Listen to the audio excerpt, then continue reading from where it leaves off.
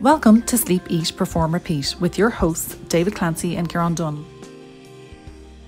This is a podcast about high performance. What we are striving to achieve is to figure out what makes high-performing individuals tick, why they do what they do, and why they are successful. Enjoy a journey of stories, lessons, and learnings.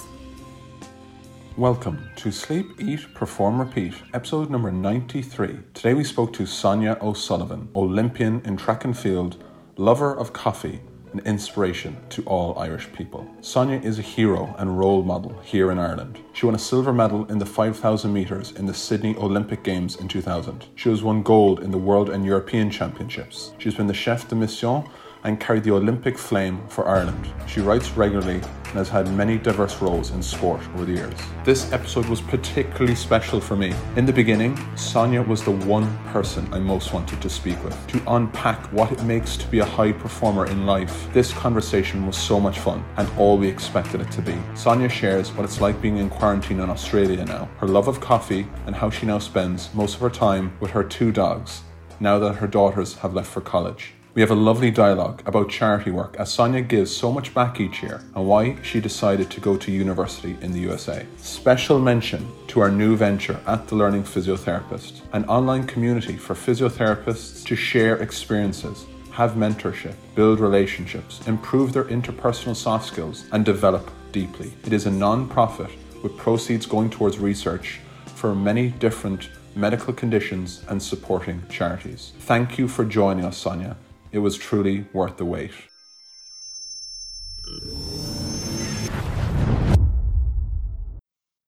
Sonia O'Sullivan, it's a pleasure to have you on the show today. How are you? I'm good. Thanks very much for having me. It's taken a while, but finally you've got me to sit down. Just so everyone understands a while, I've been trying to get Sonia O'Sullivan on this podcast for about 12 and a half months. So delighted that we finally managed to speak to you, Sonia. And so everyone knows, you're actually in quarantine at the moment. And what's that like? I am, yeah. I'm in a hotel in Brisbane. And it's one of those things. It's kind of hard to explain it really until you're in it and then you understand it. And I think it can be quite different for everybody and it can be different wherever you end up being. I suppose there's pros and cons to everything. So I've got a room and the window doesn't open, which kind of freaked me out a little bit initially because I would generally, spend a good few hours of my day outside.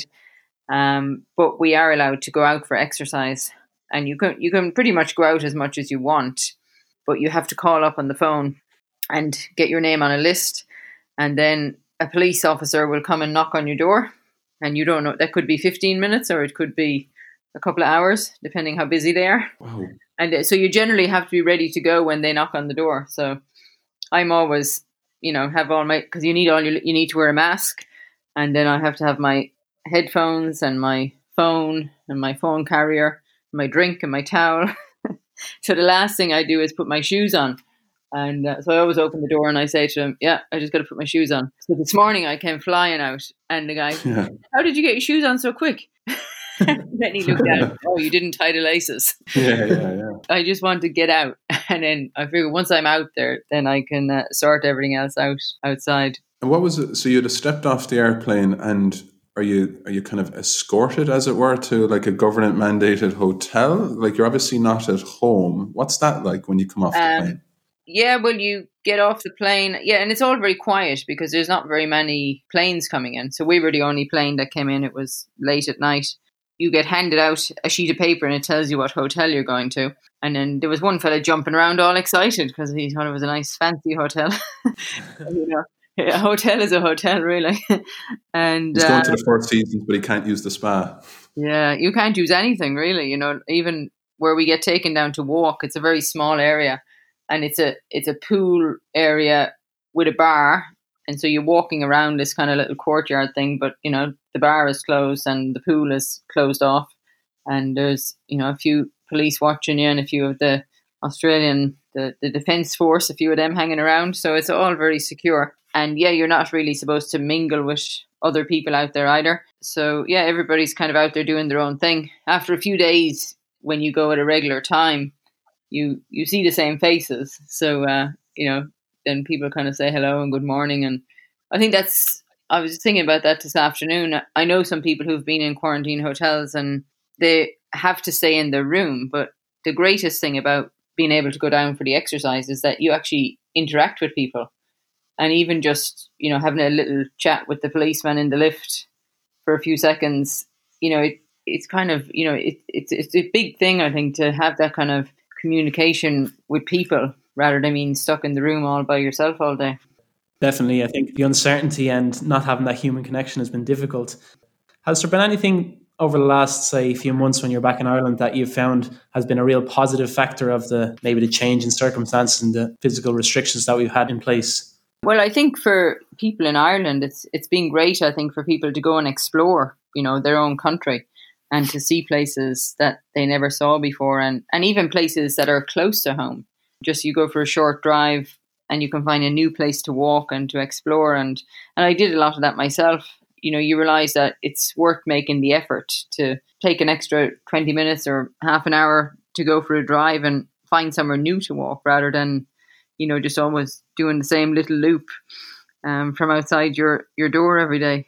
I think it's been great for people to do that, to, see what's on their doorstep and appreciate, everything that Ireland has to offer. And, even things when I was in Cobh, the first couple of weeks I was there, so I was restricting my movements and I wasn't, able to go to the shops or anything like that. But there was a new thing set up. It was called Neighbour Food. So you could order your food online from lots of different places, producers and farmers and growers who would normally go to a farmer's market, but you could do it all online. And then on a Thursday evening, you could go along and pick up your food. You could either walk up and get it with your bags, or they would come and put it into your car, depending on, I suppose, what stage you were at, if you were happy to meet people or not. So that was really a good thing to do, I think, for people to, get to know local businesses in their area. Yeah, that is a kind of one of the lovely initiatives that have come out of this. Now, Sonia, you've had dual nationality for quite some time, between obviously Australia and Ireland, quite far apart, one a little smaller than the other. What have you learned from having spent a lot of time in both that you see one could learn from the other? I mean, what could the Irish learn from the Aussies, and what could the Aussies learn from the Irish? Because you've obviously spent so much time in both. Yeah, well, I think, there's quite a lot of similarities between the Irish and Australian people, and the lifestyle is similar in different ways, I suppose. I mean, Australia is definitely a bit more outdoors.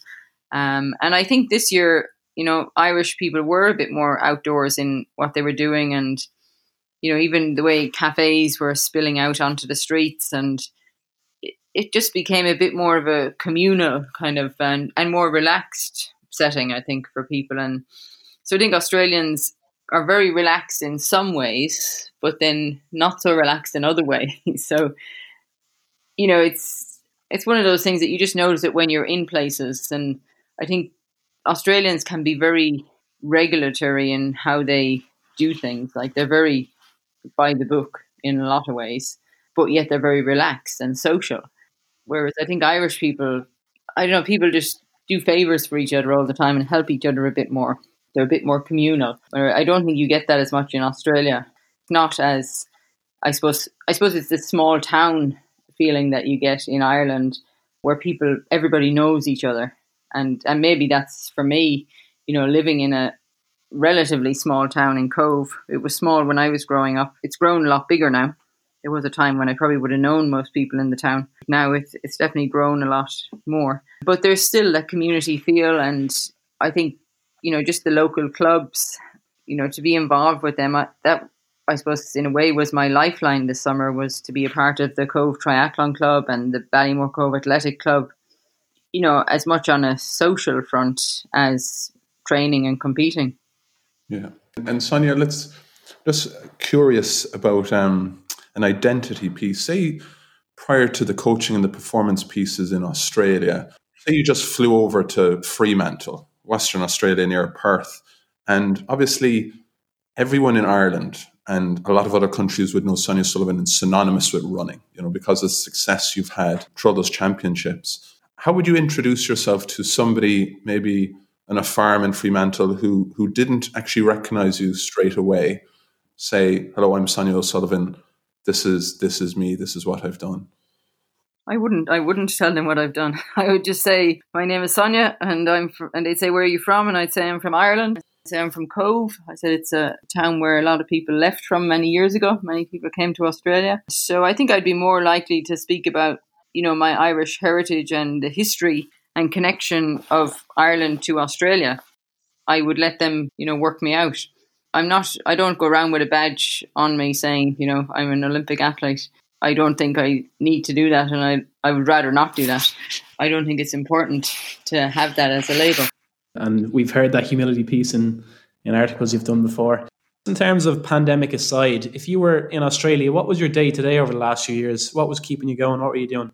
So I suppose a big part of my life now would be, we have 2 dogs.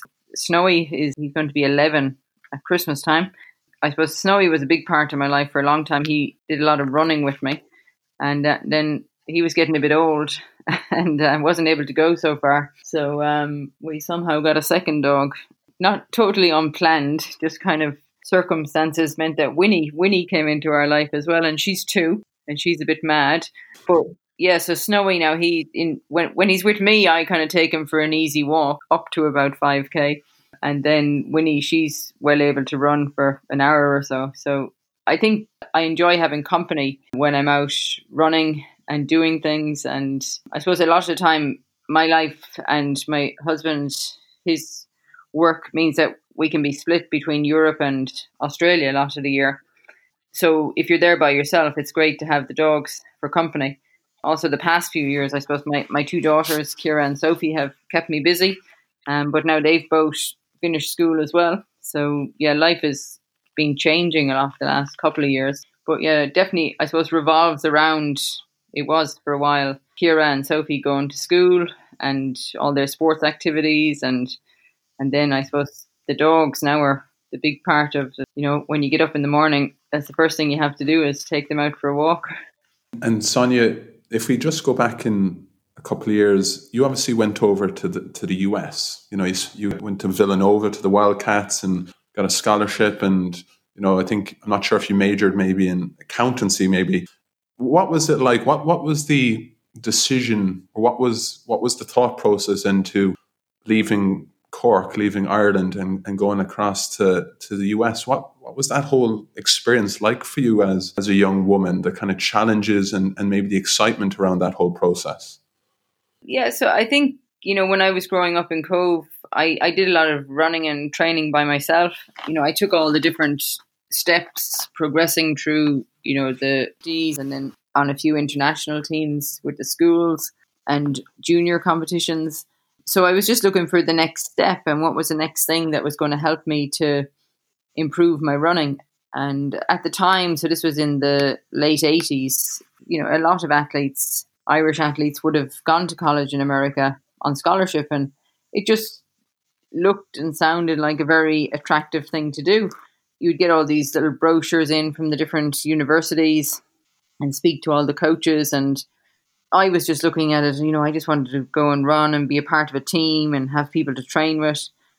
So eventually I chose to go to Villanova, and the main reason I wanted to go there was it was a school where the athletics team was really strong and had a good Irish tradition of athletes who had gone there and then been successful afterwards, from Ronnie Delaney and Eamon Coughlin, Marcus O'Sullivan, and so many more. They're the ones that, really stand out.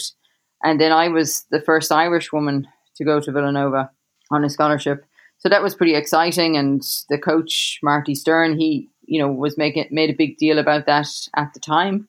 So I suppose, without really acknowledging it or realizing it at the time, for me, it was important to be the first Irish woman to go to Villanova and to maybe start off a new tradition of Irish women going and being a part of the great tradition of distance running at Villanova. The team over there, the girls on the team were much better than me. So I felt, that would be a place where if you go and you train and you compete with people who are better than you, then hopefully I would improve as well. The college part of it was in some ways it was secondary, but, it was all built in as part of the package that, the business school is next door to the track and the field house where we would meet every day. So everything was very convenient. So you were directed to kind of go and study in the business school. And that's what all the Irish athletes had done before. So they probably just boxed us all off into this little section and said, well, it's worked before. So you've obviously had a fantastic, successful career since then. I'm just wondering, it's not easy to make that transition, and it's also not easy to compete outside of your comfort zone. Are there any mental practices or anything you do to make yourself comfortable when there's a challenge ahead or there's a new obstacle in front of you? Well, I think in some ways I can kind of relate to that just being here this week, even just, when you get dropped off into a hotel room, and normally when you get off a plane, you're excited to leave the airport and, rush off and reconnect with people, who you haven't seen for a while, and, going to cafes, and you look forward to your favorite place to go for breakfast or lunch or whatever. Whereas there was none of that this time. You were just dropped into a hotel room, and then you're kind of all alone. And it's like, I really had to not think too far ahead about what this was going to mean and how I was going to deal with it. And so I think from the very beginning, it was, just one day at a time. That's something that I would have done in my athletics career, would be, one step at a time. You set a goal and a target for yourself and you achieve that. And then you look ahead to the next goal and target and work out, how am I going to get there? And so it was always about stepping stones, not looking too far ahead and not trying to overreach and take a giant leap before I had gone through the process of being good at one level before moving on to the next level.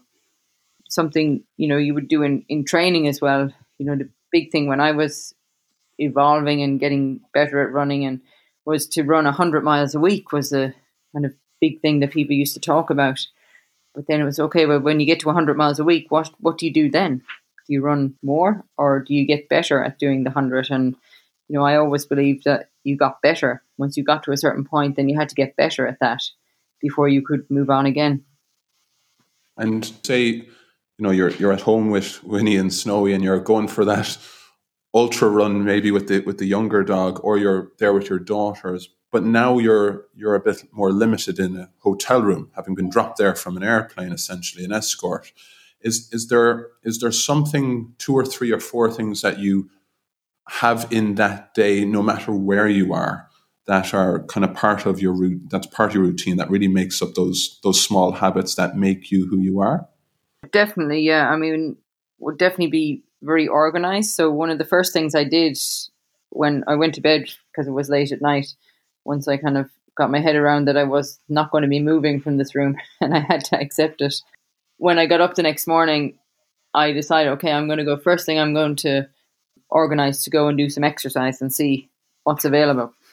And, in a normal time, I probably would look at a map and say, okay, where can I go? Find a nice park or, to explore somewhere nice. So I just had to find out what was available to us. But while I was waiting for the policeman to come and knock on the door, and I didn't know when he was going to come, I decided, okay, well, I have to busy myself here now to not be just sitting here waiting. So I started to unpack my bag and to organize my room in a way that, I'm going to be here for 2 weeks. So I might as well be a little bit organized and have a bit of structure of where everything is. And I think I always need to have that. It's like having a tidy desk before you sit down to write something or to do some work, and to just kind of be organized in what I could see. So then my mind would be organized and a bit more settled and content. And then I suppose the other thing that I would have every day in my routine would be coffee is a big thing for me. It's a big kind of a thing. I have a little bit of a ritual every morning, particularly when I'm traveling.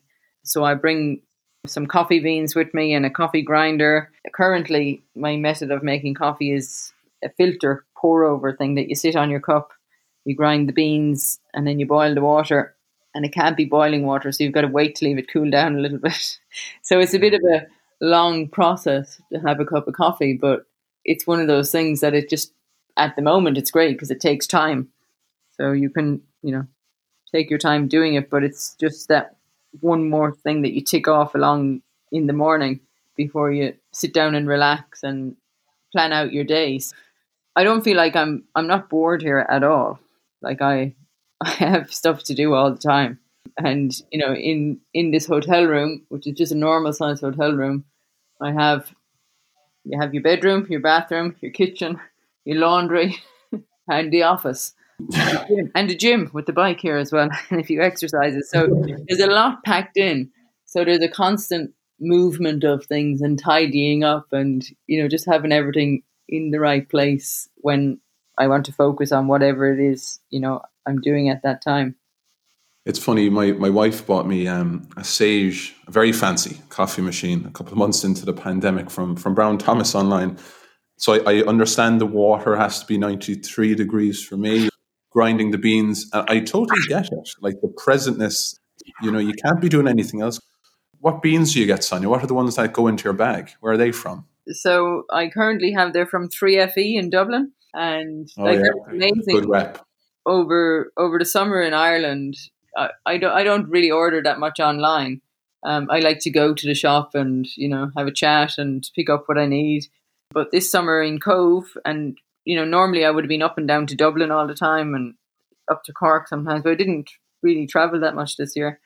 So I used to order the coffee beans online, and it was amazing. They would turn up, within 2 days. It was fantastic service. So, I was very appreciative of that. So it was great to have. I had to order the beans before I came to make sure I had enough. And then I picked up a few in London as well. So it's nice to have that smell of coffee beans in your bag as well when you open it up when you arrive. Absolutely. I was going to ask a question about if running hadn't been your path you followed, what would you have done? And I think you've kind of answered it. It might be a barista or a connoisseur of coffee by the sounds of it.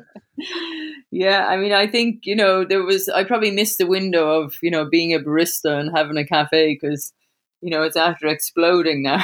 And it's just too easy to go to the cafe. I've read Colin Harmon's book about, what I know about running a coffee shop, and there's a lot of work involved. I've seen their coffee shop grow from, the very beginning, and it's amazing, what they have done and created such a brand, it's kind of it's one of the standout brands in Ireland at the moment. And it's, there's been many times when I've got off the plane in Dublin and gone straight to the coffee shop, 3FE, with my suitcase and everything, just it's like a destination. I do the same thing in Australia. Often we get the bus from the airport, and then you, like, depending on, how things are going, and then I can get a train, depending which train I get. There's always a coffee shop at every train station in Melbourne. You can go to the train station and have somebody meet you there. And so it's always a kind of a nice, I suppose, comforting thing to do after arriving from a long flight, to, I suppose, go somewhere familiar and somewhere that you're guaranteed to get something that will satisfy you and, set you off for the day, even if you're feeling tired. Absolutely. And look, Sonia, we obviously wanted to tap into visualization and what would it be like at the start of a big running meet and competition day. But let's park that running piece with the visualization and say you open up a cafe in Cove, next year. What would be the name of the cafe, and kind of what would be in it that would, have your taste and flavor, as to, we all know that's your coffee shop? Wow, that's a tough one. I don't know what I would call it now. Maybe I'd call it, I suppose I could call it what I use for a lot of things, is Sonia Egg Rip. But it's quite funny. I use it as my Twitter handle and for a few different things. And a lot of people don't get it. And then when they actually realize it, they kind of think, oh my God, I can't believe I've been reading this for so long and I never understood what it was. So it's basically Sonia, my name. It's 2 words. And then the second word is AG, and then a capital RITH, which is the Irish for running. So I think that would be an appropriate name for the cafe. And what would the signature coffee be there, Sonia? Signature coffee. Wow. It would probably have to be some version of a Magic, which is one of the coffees that I have quite good fun with because not a lot of people know what it is. It's I don't. We don't. So we're writing it down here as you tell us, and I'm going to go home and try later. and sometimes I just ask for a Magic just to get the reaction and see what people think. So it's basically and they do it very well in 3FE. It's actually a double espresso macchiato. So then when I was in Australia, and like Australia has always been very good, or coffee has always been very good in Australia. So when I went down there after a summer in Ireland and I said I wanted a double espresso macchiato, and I had to explain what that was because they do a long black and a short black in Australia. It's not quite that. So it's a double espresso and then it's kind of a 3/4 level of cappuccino. So you fill the cup 3/4. So it's probably more coffee than milk is how you would explain it. And then the barista in the cafe in Melbourne said, "Oh, you mean a Magic?" Yeah, one time I was flying through Abu Dhabi. I was in the Etihad airline. They generally make a nice coffee in there. And I went in one day and I said to the fella behind the counter, I said, "Do you do a Magic?" And he said, "Do I look like a magician?" So he was very quick. So yeah, we had a bit of a laugh over that. You seem to do so much in terms of giving back. So you work with a lot of charities, and it's something that's kind of resonating with me and David at the moment because we're starting a new platform called The Learning Physiotherapist, where we're trying to help create a community of mentors and physios who want to learn a bit more. And we're using all the proceeds to go back to charities that are important to us. So I'm just wondering about the energy that you seem to get from all of the charity work you do. Do you want to elaborate a bit on your work with them to date? Yeah, well, I suppose, over the years I've connected and interacted with a lot of different charities, and from national charities in Ireland to local charities. And it's very hard to say no to a charity and to help them out. And then as time went on, I realized that, you can't, or I can't spread myself too thinly because then the value that I have to give to a charity gets diluted, and the energy that I have gets diluted. So I had to choose a few different ones that I suppose I connected with from early days and was happy to support. And every charity has value, and you feel like you have to help, and everybody's such a good cause and the work that they do, but you can't help everybody. You can support a lot of charities, but the ones that you give a lot of your time to, like I do a lot with, for instance, Breast Cancer Ireland, Great Pink Run, and the Irish Guide Dogs, just connected with the events that they have, and then met people who benefited from the charities. So it just gave me, I suppose it just makes you feel good to be able to have the energy to put into these charities and to help promote them and to give the exposure needed. And then sometimes I get a lot back as well because many charities are linked with different runs and cycles and swims. So it becomes a double benefit in that, you give your time and energy, but then you also are given these experiences that you get to share with so many other people. And, for any challenges and events that I've done, it's always been great to do it with other people and to, I suppose, have something to look forward to. And that's something that I think a lot of people have missed this year, particularly, is a lot of the events that are linked to charities and energy and the motivation that they give people to train for all the different events when they're looking forward to them.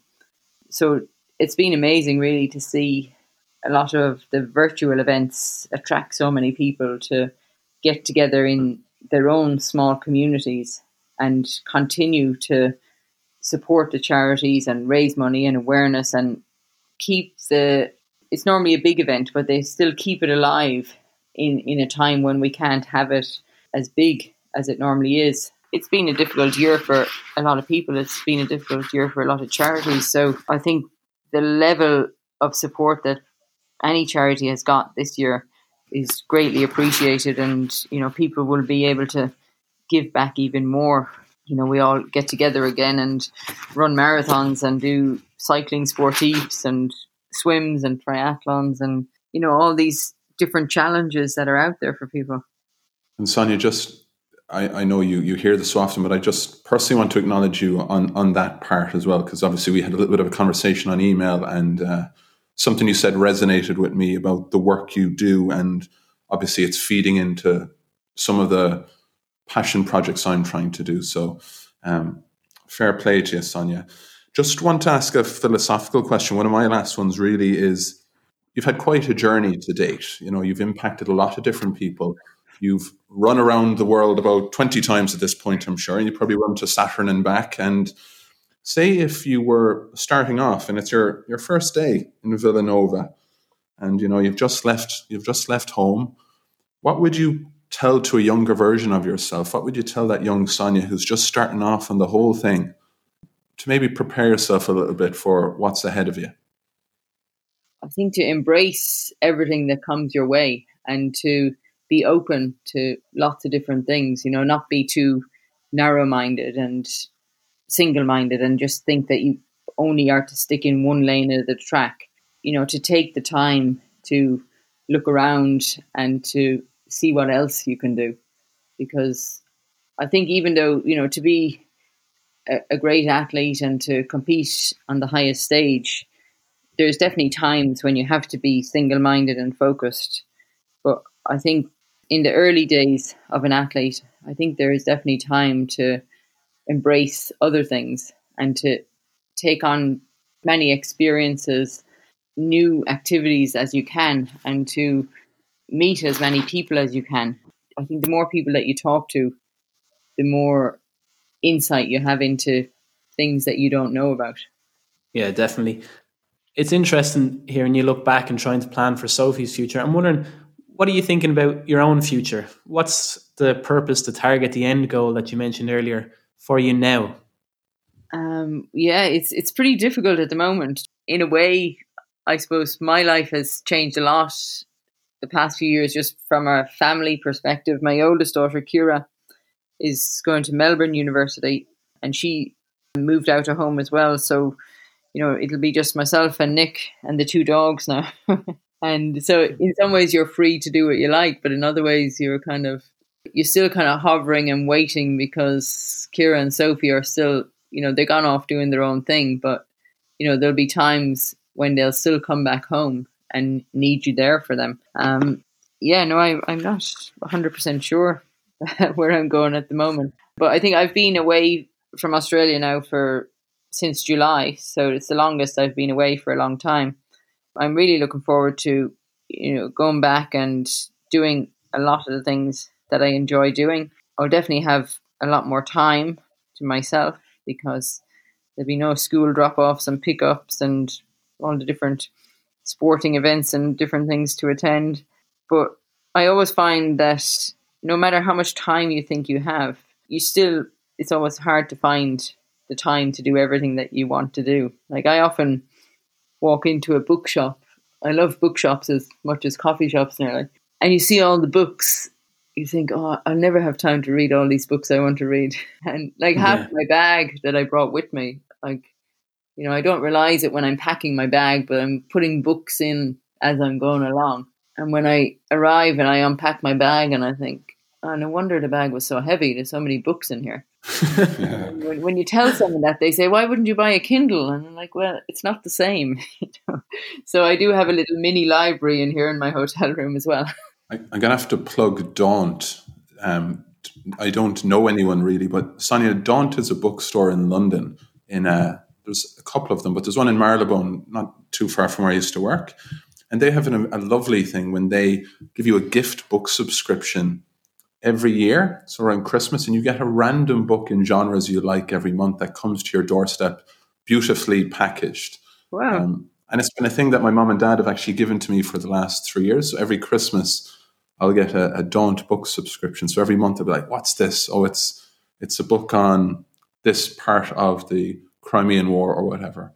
So yeah, I can totally relate to the collection of books that you want to get through. It's just trying to find the time for it as well. Yeah. sitting around the hotel in the morning, I make my coffee and my breakfast, and I sit down, and my plan is to sit down and read my book for an hour. But it can take me about 2 hours to actually get to sitting down and reading the book. And I don't know what I'm doing in that 2 hours, but there's always something. In the situation I'm in now, I suppose I have that little bit more time to reply to people that I don't normally reply to immediately. And, you get engaged in little different conversations that normally you don't have time to because you're off running out the door, busy doing something. Sonia, every guest that comes on the show, we always finish with a very simple question at the end. And the prelude to it would be the fact that, you are the epitome of high performance. Never mind what happened with Villanova and then what happened in the Olympics and championships and so forth. We're not even talking about that. We're talking about the fact that on my wife's hen night prior to me getting married, she did the Great Pink Run. It's something you're an ambassador for. You do that all the time, as well as all the other things you do. So your high performance kind of broadens across to so many different areas. So our last question from the two of us here at CP Perform Repeat, Sonia, is what does high performance mean to you? And I know this question because I've heard it many times on the podcast. And every time I hear it, I think, what would I say to that? What answer would I give to that? I think high performance is when you set yourself a goal or a target and you do everything you can to achieve that as best you can. High performance can be different for different people. There's high performance going to the Olympics and World Championships. And so you really are at the elite end and you do everything you possibly can to be the best that you can. But then there's high performance in a normal person's life, might be completing a marathon. And if I'm talking to somebody who's saying that, I say, well, the best thing that you can do is to be as prepared as you possibly can so that you can enjoy the experience. I think for me, when you line up for a World Championships or an Olympics or, a highly competitive race, if you know that you've prepared as best you can and, you're confident that you're going to be able to go out and run the best race that you can, then you're going to enjoy it. You might be nervous when you're standing on the start line, but as soon as the gun goes off, it's a game. So it's a bit like there's a book, it's called Train Hard, Run Easy. And I would kind of think, well, you train hard and then you play the game. And it is playing because you're doing what you love to do. And you're at a level where you're able to compete and keep up at the highest level. So I think, high performance is being as well prepared as you can be to get out and enjoy doing what you most want to do. Sonia Sullivan, from the two of us here, all the way back in Ireland, we'd like to say, hope all goes okay for you over the next couple of weeks in quarantine in Australia. Hope you get some nice food at your doorstep. Oh, thank you. Keep making your coffee. We're going to go to a coffee shop down by the Botanical Gardens in Glasnevin today, and I'm going to put them on a spot. They do make a good coffee.